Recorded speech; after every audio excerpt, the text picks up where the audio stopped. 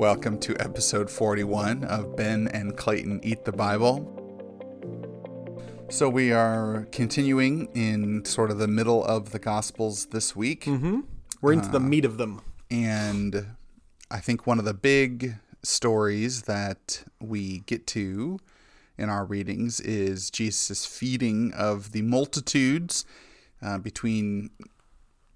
There's one story that seems to be told in all four of the Gospels. Mm-hmm. And then there's a second event or a second episode that just Matthew and Mark describe. Yeah. In that one, we're not planning to focus on that one too much, but it is a little disappointing that they express similar consternation about what they're supposed to do after already having seen Jesus do this once before. But I suppose that is exactly how human beings are. God takes care of us every day, and then every day we question whether or not it's going to happen. It's true. But I thought maybe you could maybe just fill in some of the context here of this miracle. I mean, I think that the base nature of what's happening, that Jesus is taking a little bit of food and turning it into enough to feed a crowd. But I think that one of the cultural assumptions in the text that we don't necessarily know just by reading it is, that our relationship with our access to food is very different than these Judean peasants in the first century. And so I wondered if you could kind of speak into that a little bit, just to kind of give us a fuller picture of the significance of this miracle, because it isn't purely just, oh, wow, Jesus did a neat trick with somebody's lunch. So these are people, most of who have never had a full stomach. So you know that feeling you have when you've eaten until you're satisfied and you actually don't want any more food. You're not stopping because the food is gone. You're stopping because you're done. Many of the people in this part of the world would never experience that feeling. And so he's not just feeding them till they're full, which is a line that we miss or just pass over because, my goodness, we're used to it. But people reading this early, and then also the people experiencing it, that would have been a remarkable experience. And so he's not just feeding the multitudes, he's feeding them until they're completely filled. And this is the context of this in so many ways is just so, it grabs us, because the story that happens right before this one is that Jesus hears about John the Baptist being killed. And so, so he retreats because he's sad, right? He tries to get away from everybody and they follow him. And so if you've ever been in a situation when you're trying to get some alone time and people will not leave you alone, Ben, have you ever been in that situation before? Yeah. Okay. A few times. Yeah. My whole life. And people will not leave you alone. Now imagine that it's not just a few people, but it's thousands of people. They've come to you hungry and they want you to do something for them. It's not what we consider the miracle, but I think it's possible that the greater miracle here is that Jesus' response to them is compassion. Because that's what he does. He has compassion on them and he decides to care for them. And in spite of his grief, in spite of what's going on with him, he turns to the multitudes. He has compassion on them. He makes it a teaching moment for his followers. Mm-hmm. And this abundance, this sign of the kingdom is also shown. This is what it's like in the kingdom, is there's more than enough for everybody. Mm-hmm. And the people, they want to take him and make him king after this. And then he retreats again because that kind of nonsense is not what he's here for. And so then he goes away again. And so it's this moment of him trying to retreat, being followed, having compassion, filling people's stomachs for the first time in their lives. This is one of the reasons why these people followed him all over. It's why he was so popular.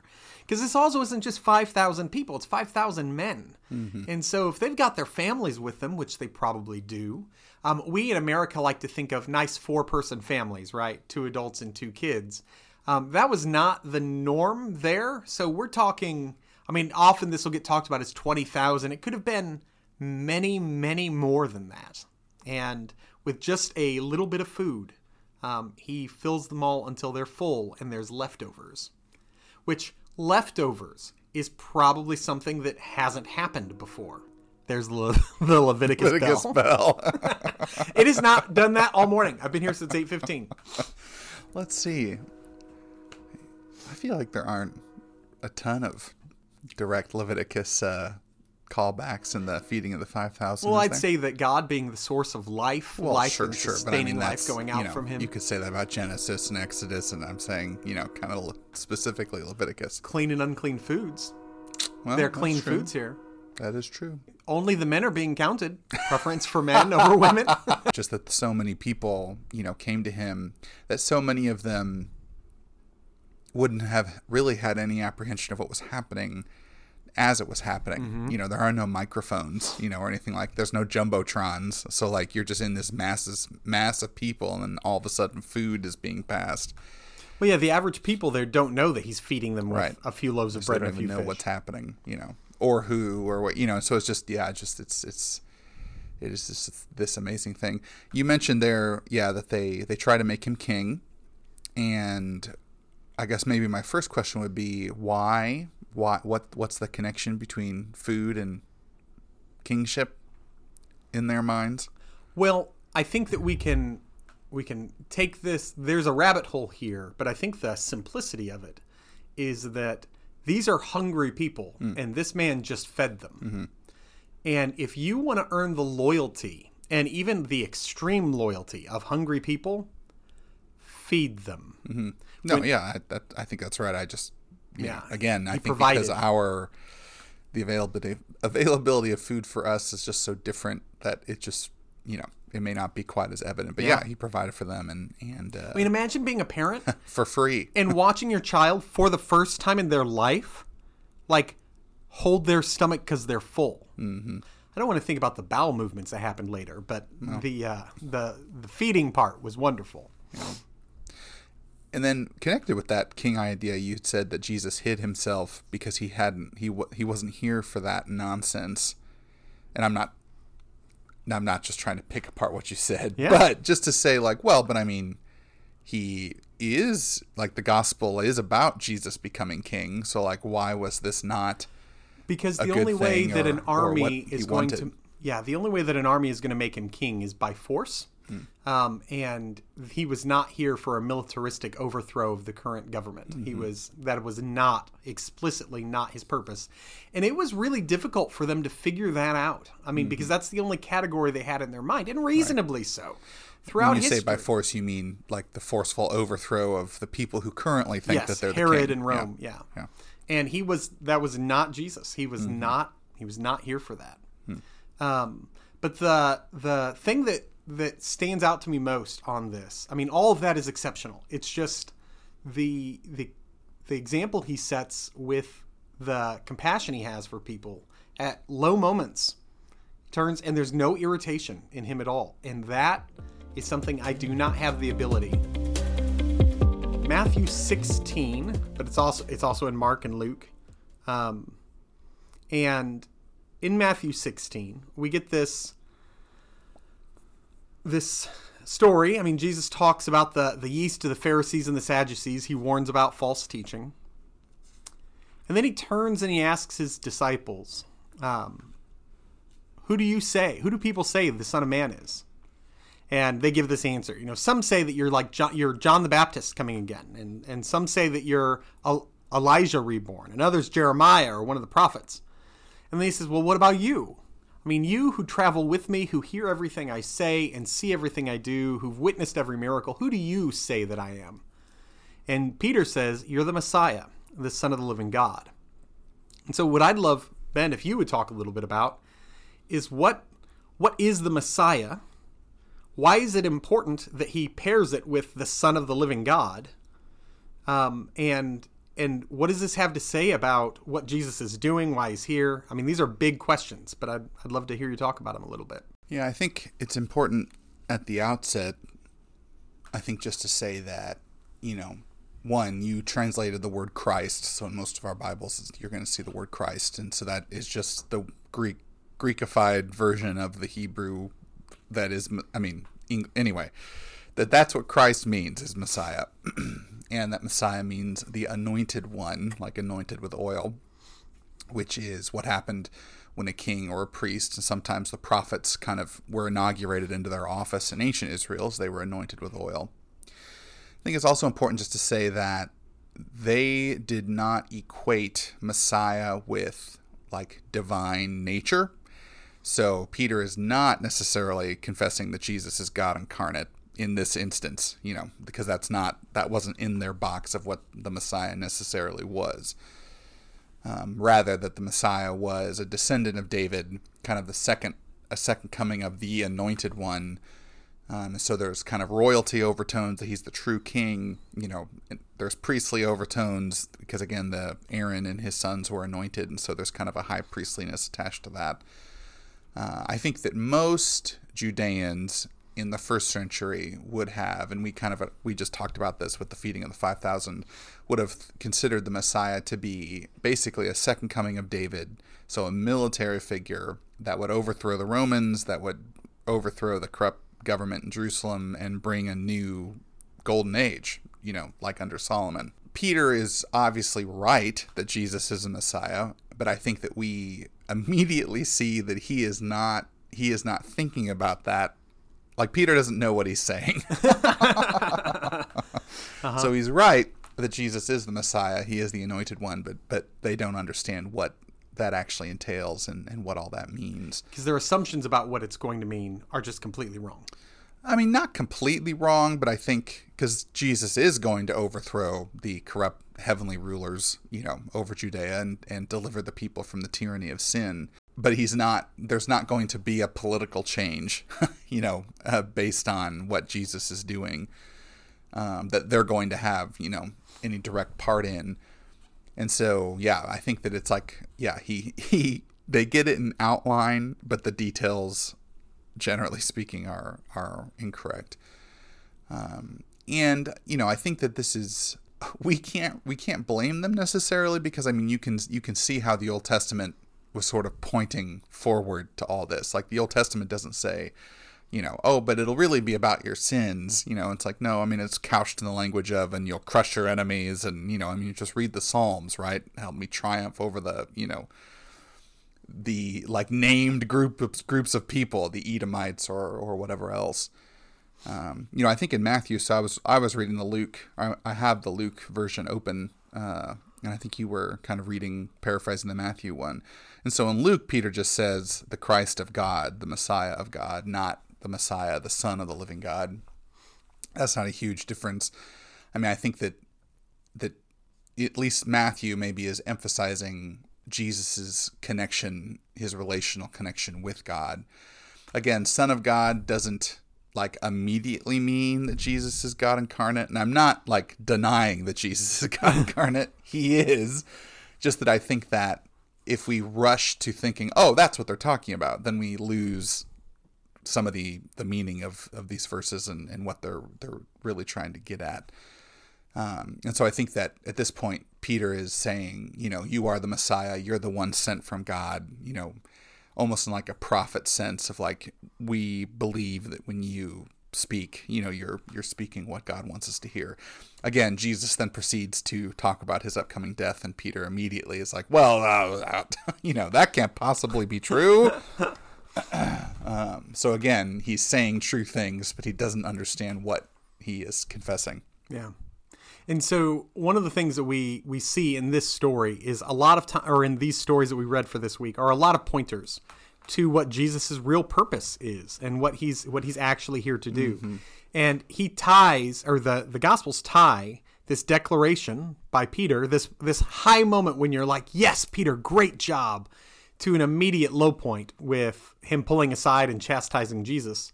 But for Jesus to be the Messiah, it was incredibly clear to him from the beginning of his ministry, I think from much earlier than that, he was going to have to die.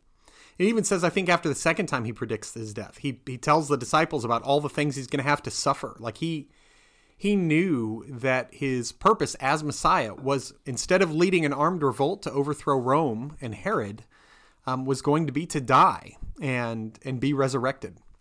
And that, I think, is so important for us when we think about Christian living and when we think about following the Messiah, being willing to lay down our lives day after day. It's just so easy to want to think what we're supposed to be doing is fighting. And I'm not saying there's never a time for that, but most of the time, the strategy of Jesus is what Christians are called to, which is suffering and laying down our lives. And that is how God wins victories, which is wild. And we'll talk more about that as we get there in the Gospels. So one of the things that's distinct about John in comparison to the other Gospels is he refers to, well, he doesn't refer to all of Jesus' miracles as signs, but he highlights 7 specific acts and calls them signs. Yes. So why, like, what is the idea behind that? Or like what, why are there 7 of them? And yeah, if you could just kind of... That's a great question. That's more of a general, as we're reading John, but just that it is a pretty big distinction between the 3 and John. Well, I think John isn't unique in using the miracles as signs. He's unique in calling them that, right? He's making explicit what the other authors are expecting you to come up with on your own. And the signs that what John is saying these point to is they point to the kingdom. They point to what it means for us to be a part of the kingdom, what it's like to live in God's kingdom. They tell us something about who God is and how he loves in each occasion. And so the plenty, the miracles of plenty, where things are abundantly recreated. The feeding of the 5,000 is one of these. What's life like in the kingdom? It's like no one goes hungry because there's enough. Everybody is sharing their food. That's another thing that we didn't talk about with the feeding of the 5,000. The people passed the baskets, which probably was not an easy thing to do. And so all of these are signs that point forward to the heavenly reality that is becoming real as Jesus goes through his mission and prepares to die and be resurrected, establishing his kingdom on earth. Is they're telling us about who God is and how he loves us in each occasion. And you can try to make 7 distinct messages out of them, and that's fine. But they hit the same tones over and over and over again. It's just life is different in the kingdom of God. Mm-hmm. Do you agree with all that? No, yeah. Yeah, I think it's John definitely, I mean, they're much more incorporated into kind of the structure of the book, yes. And he kind of lingers over those miracle stories more than the others. They kind of just report, and then he did this and move on. Yeah. And he includes a lot more, it seems, of Jesus' teaching kind of around the miracles as well. But no, I think it's just, it is profitable for us when we think about miracles, the miracles of Jesus then and now. I think that the attitude that the people often had, and going back to the crowds with the feeding of the 5,000, they show up the next morning and want him to do it again, and he doesn't do it, and I think we can sit back and go, well, but if he's God and if he can, then why wouldn't he? And that's not a bad question to ask, because I think it does get us to the heart of this. It's like, well, why indeed wouldn't he? Why didn't he heal all the sick people? Right. And I think that helps us understand that, yes, the miracles are demonstrations of power. On their own, they are not proof of divinity, and I think that no, they're not. Different streams of the church have kind of tried to take them that way, and it's like, What a lot of people think that what John means by sign is that they are signs of Jesus' divinity, and that's just not the case. Other prophets did similar things. Elijah, Elisha. Yeah. Right. And so it's not, that on its own is not, I think taken together, obviously, but, and so just that the miracles are almost like living parables to some extent, like they're happening to real people, but they are also proclamations of the kingdom. Yes. And so it's not, I think that helps explain, and Jesus kind of talks about this in the Gospel of John. It's like, well, he doesn't exactly say this, I'm paraphrasing John 5, but like, I can't do whatever I want. I watch what the Father does, and then I do that, and I think that part of what he's talking about there is that, it's not just a free-for-all, let's heal everybody. And I don't think it's a question of like, well, maybe he really couldn't. It's like, no, but I don't think the point is not to say, look at the power God has. Because we all know the power that the Creator has. Right. And I think that really, it actually kicks us up into the problem of evil eventually, right? Because then you're like, well, but if God can just fix everything, why doesn't he? Mm-hmm. And I think that some people in the scope of the church would say, well, that must mean that he can't actually, and I don't think we believe that. So then it must mean that there is some reason why not, and I think that the miracles again kind of point to this idea of like Jesus could have done these things and he didn't, not for lack of compassion, not for lack of power, but that there is something in just sort of the way that these situations unfold that I guess we would say has to happen, or I don't know. Mm-hmm. But all of that to say, that the miracles are heralds, they're appetizers, they're pointers towards the kingdom reality that is Jesus and comes in Jesus. But that doesn't mean, that they're not just magic tricks, I guess, that he can do at whim, because I think that's also part of what the devil was trying to get at in the wilderness. It's like, well, he could have turned those stones into bread. Well, but he didn't. And so this is quibbling about language, and I know that, and you and I don't disagree on this. I think he could have done some of these things that we are talking about, like at whim. He just could not have done them in conjunction with the Father. Mm-hmm. And it's impossible for him to disobey the will of the Father because he is one with the Father. And so we're seeing and there's this submission in Jesus to the will of the Father. And so maybe he had the power to turn every rock in the Judean wilderness into bread for himself or for the hungry people. But that was not what God the Father had in mind for him to do. So him doing it would be impossible for one whose will is completely submitted to the will of the Father. It's not a power difference. It's a submission difference. And that's wonderful. That's, I think, important about the character of Jesus. I mean, it is wonderful up until the point where we're asking for something and he doesn't give it to us, and then it's hard. Right. Because he could answer all our prayers. Yes, he could. Yes, he could. But he does not, obviously.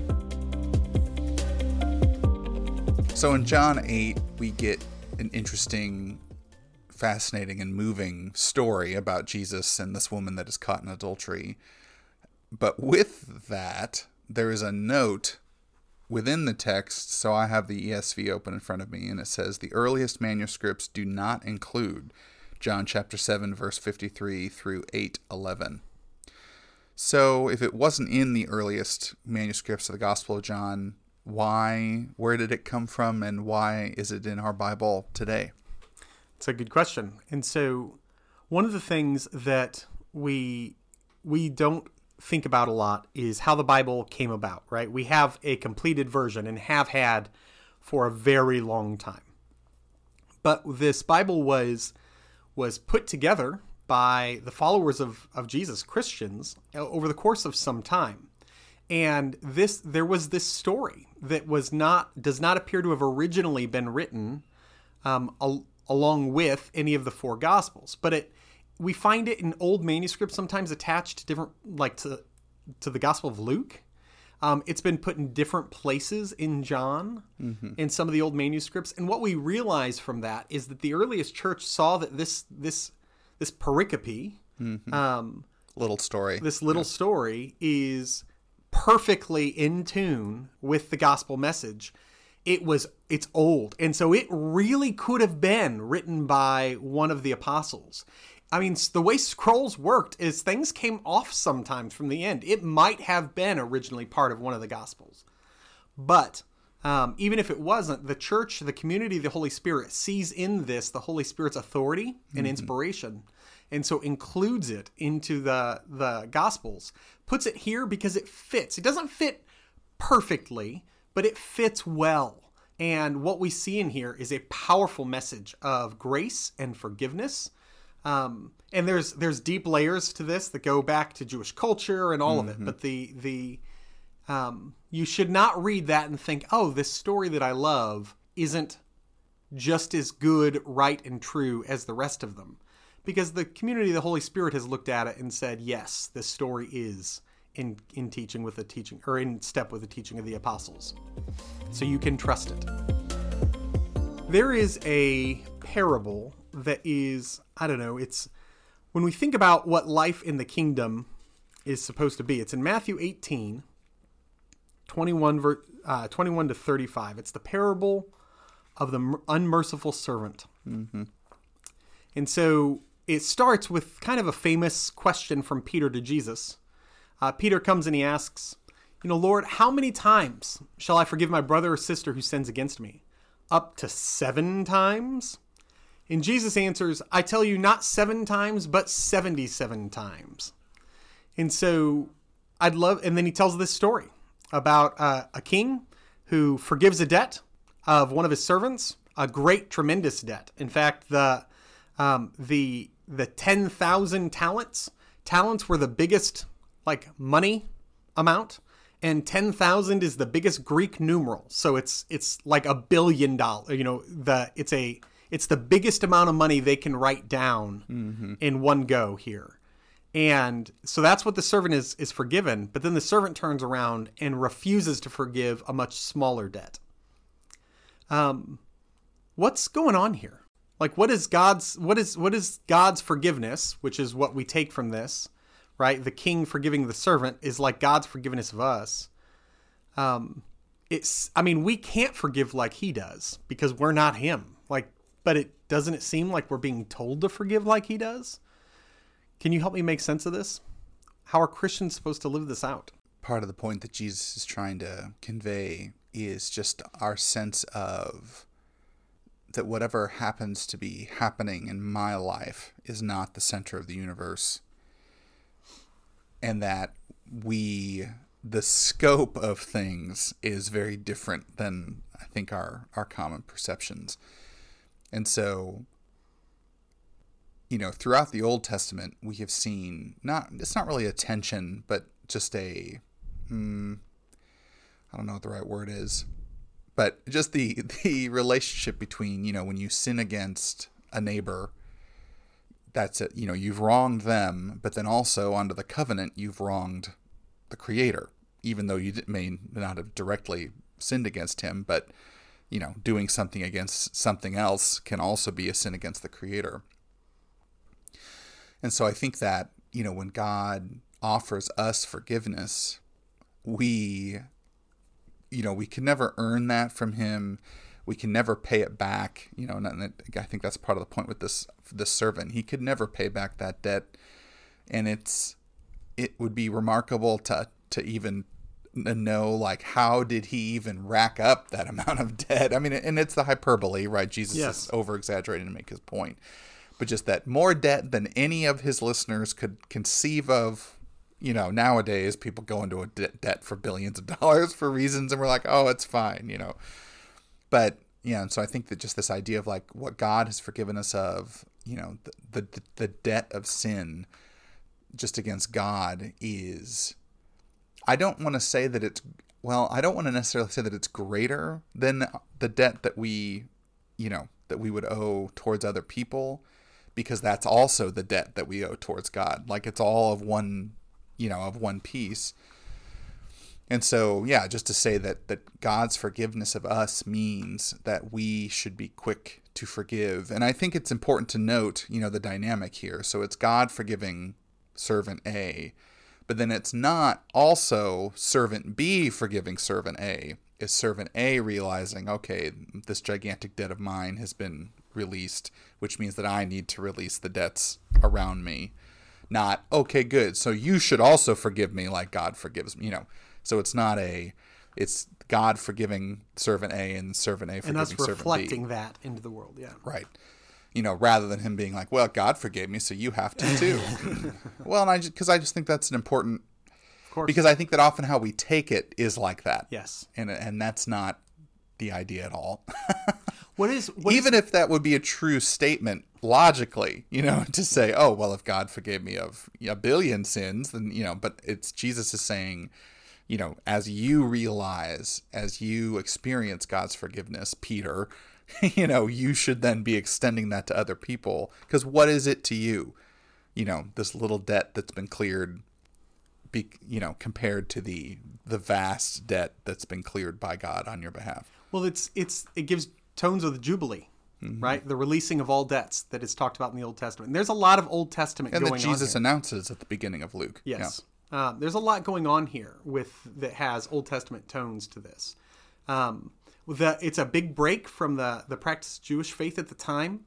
This was a very common question asked of rabbis at the time.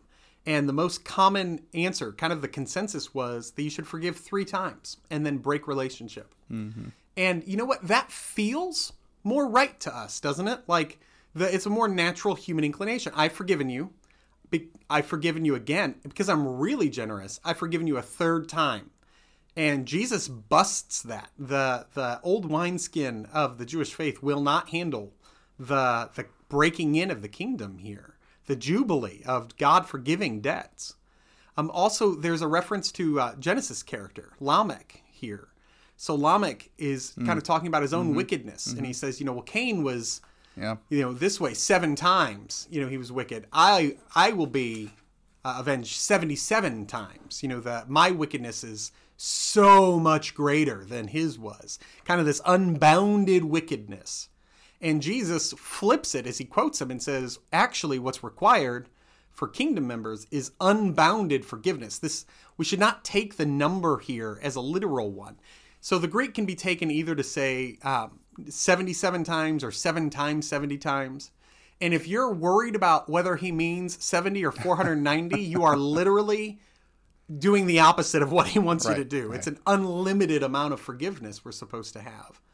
And because that's what God has for us, right? We're forgiven for our sins. That forgiveness is absolute once we become his. And if we're going to enjoy that, if we believe that we live in a kingdom where debts are released, we're showing we don't really believe that if we don't release the debts to us. If our debts are forgiven, but we don't forgive our debtors, then we're showing that we don't really want to be a part of the kingdom. We want the excitement of it, the good. I'm glad all my debts get forgiven. But if I'm not willing to forgive mine, then I don't actually want the jubilee. I just want an easy time. And we're called to let them go. And forgiveness is tricky. It's this thing that is easy to do until you have something real to forgive. Mm-hmm. And it doesn't mean that a person receives no consequences or any of those, because those exceptions always come up. I talked to a woman just a little less than a month ago who has a man in her life, not anymore, but had assaulted her. And she said she's struggling to forgive him. And that's hard. I do think that the Christian goal or ideal would be for her to come to some form of forgiveness, but that doesn't mean that she's fine with what happened. That doesn't mean that he shouldn't face consequences. It means that she's given up her right to hold it over him. And I think that's just so important. I mean, there's an inherent warning in here from Jesus towards the servant A's of the world of like, it's not going to go well for you. No. If in the end, because he really was forgiven by the king, but then he was punished. The punishment came back around not because of the giant debt that had already been settled, but because of the little debt that he couldn't forgive. So one place where we see this dynamic working out a lot right now, and they've been in the past few years, it's happened again and again in our culture, are megachurch pastors being shown to be using their authority improperly with women in their congregation.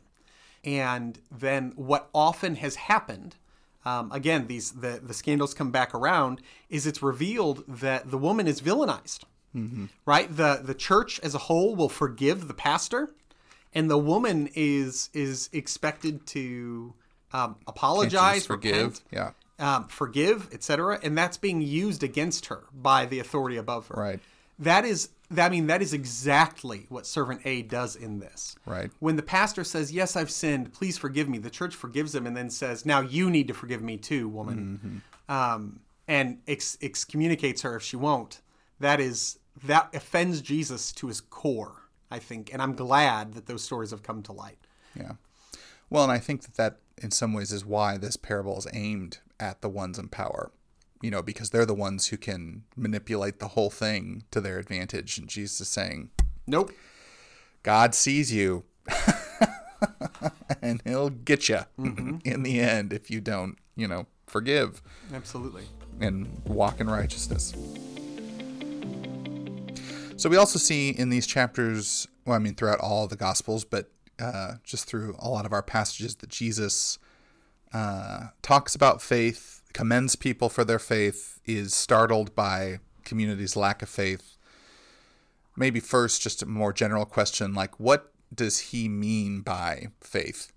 Yeah, that's a good question. So there's a tendency for us to read faith as just a mental thing. It's a synonym of belief, right? And so we often equate them, that it is a believing thing. But then we come to this conflict we see later in the letters. I mean, James tells us that the demons believe, and they certainly don't have faith. Right. And so it has to mean more than believe. And so what you and I have come to appreciate is a word for the Greek word that's translated as faith, because that Greek word is also translated as faithfulness, which is a action word, is allegiance. I used to say with the youth group, it's belief plus obedience. It's you have the beliefs and you live in accordance with them. Allegiance is one word that sort of grabs both of those ideas, and it's a word we're familiar with. It's a belief in God and in Jesus as our Lord and Savior, and then an effort to live in accordance with that belief. Not as though that effort is what saves us, because it's not. But when it is allegiance, when it is faith, when it is an outpouring of our beliefs, it is a confirmation of those beliefs. And it's like the package is completed. And that's what entrance into the covenant looks like, or being part of the covenant looks like. It's not done perfectly. It's not expected to be done perfectly. God does not expect us to be able to do this perfectly. But allegiance is that word that I feel like kind of grabs all these different pieces of faith best. Yeah, and so in one of these stories, Jesus walks on the water.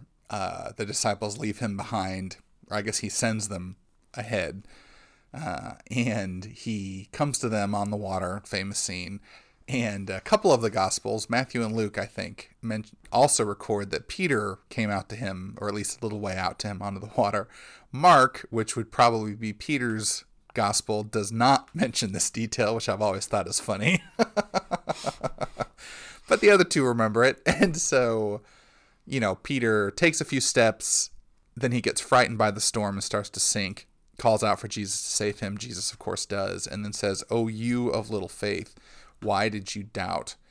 And so, taking what you just said, faith and allegiance and everything else, like, kind of help us map that onto, like, what did Peter do?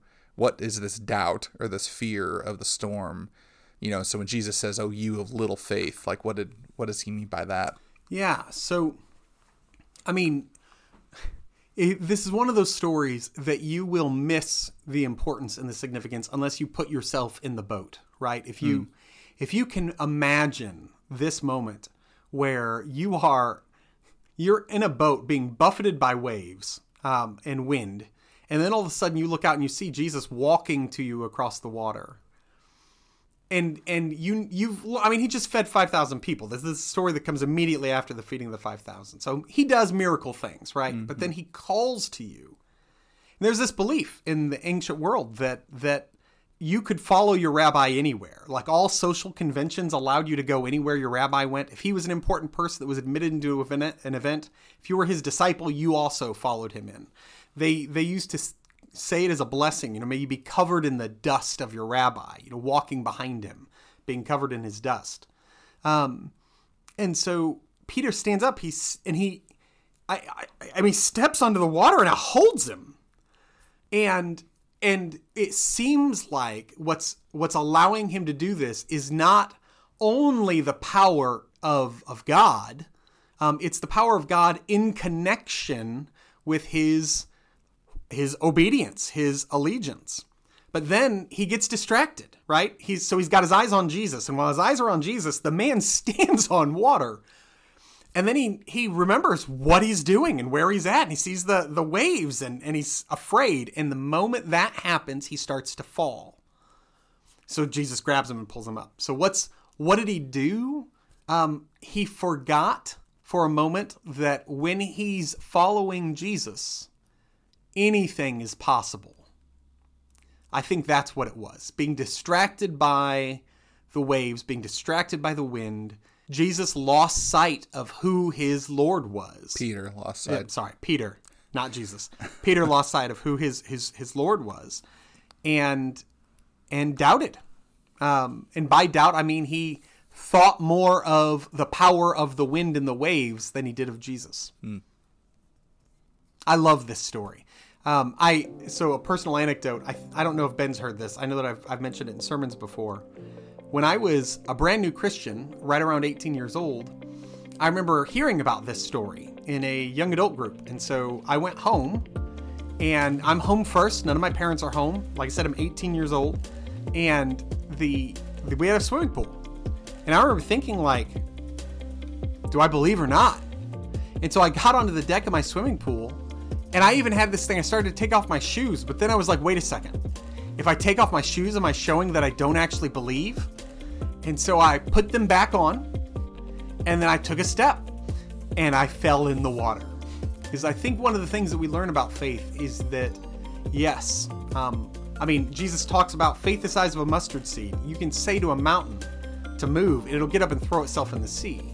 That does not mean a person of faith, every time they say to a mountain, it will move, right? What it means is that when what God has called you to do is humanly impossible, that doesn't matter, because it becomes possible because of Him. His power followed by your faith. And well, we do the same thing that Jesus does, right? We try and pay attention and learn what the Father's doing, and then we also do that. Yes. And so when we are told to do something that strikes us as not possible, it's like that's the choice we have. It's like, and that can be forgiving someone. I think that's some of the hardest steps that the Lord ever calls us to walk in many of our lives is forgiving people who harmed us and hurt us. This has been Ben and Clayton Eat the Bible. Stay hungry, my friends. Ben and Clayton Eat the Bible is a podcast ministry of Calvary Community Church. All contents are under copyright. Our theme music is by Alex Productions. Any thoughts and opinions are solely mine and Clayton's. The Lord does not seem interested in killing me because He's had many of opportunities to do. I can't suffer anymore if I'm dead, Ben. That's true. Well, that would be a very big disappointment.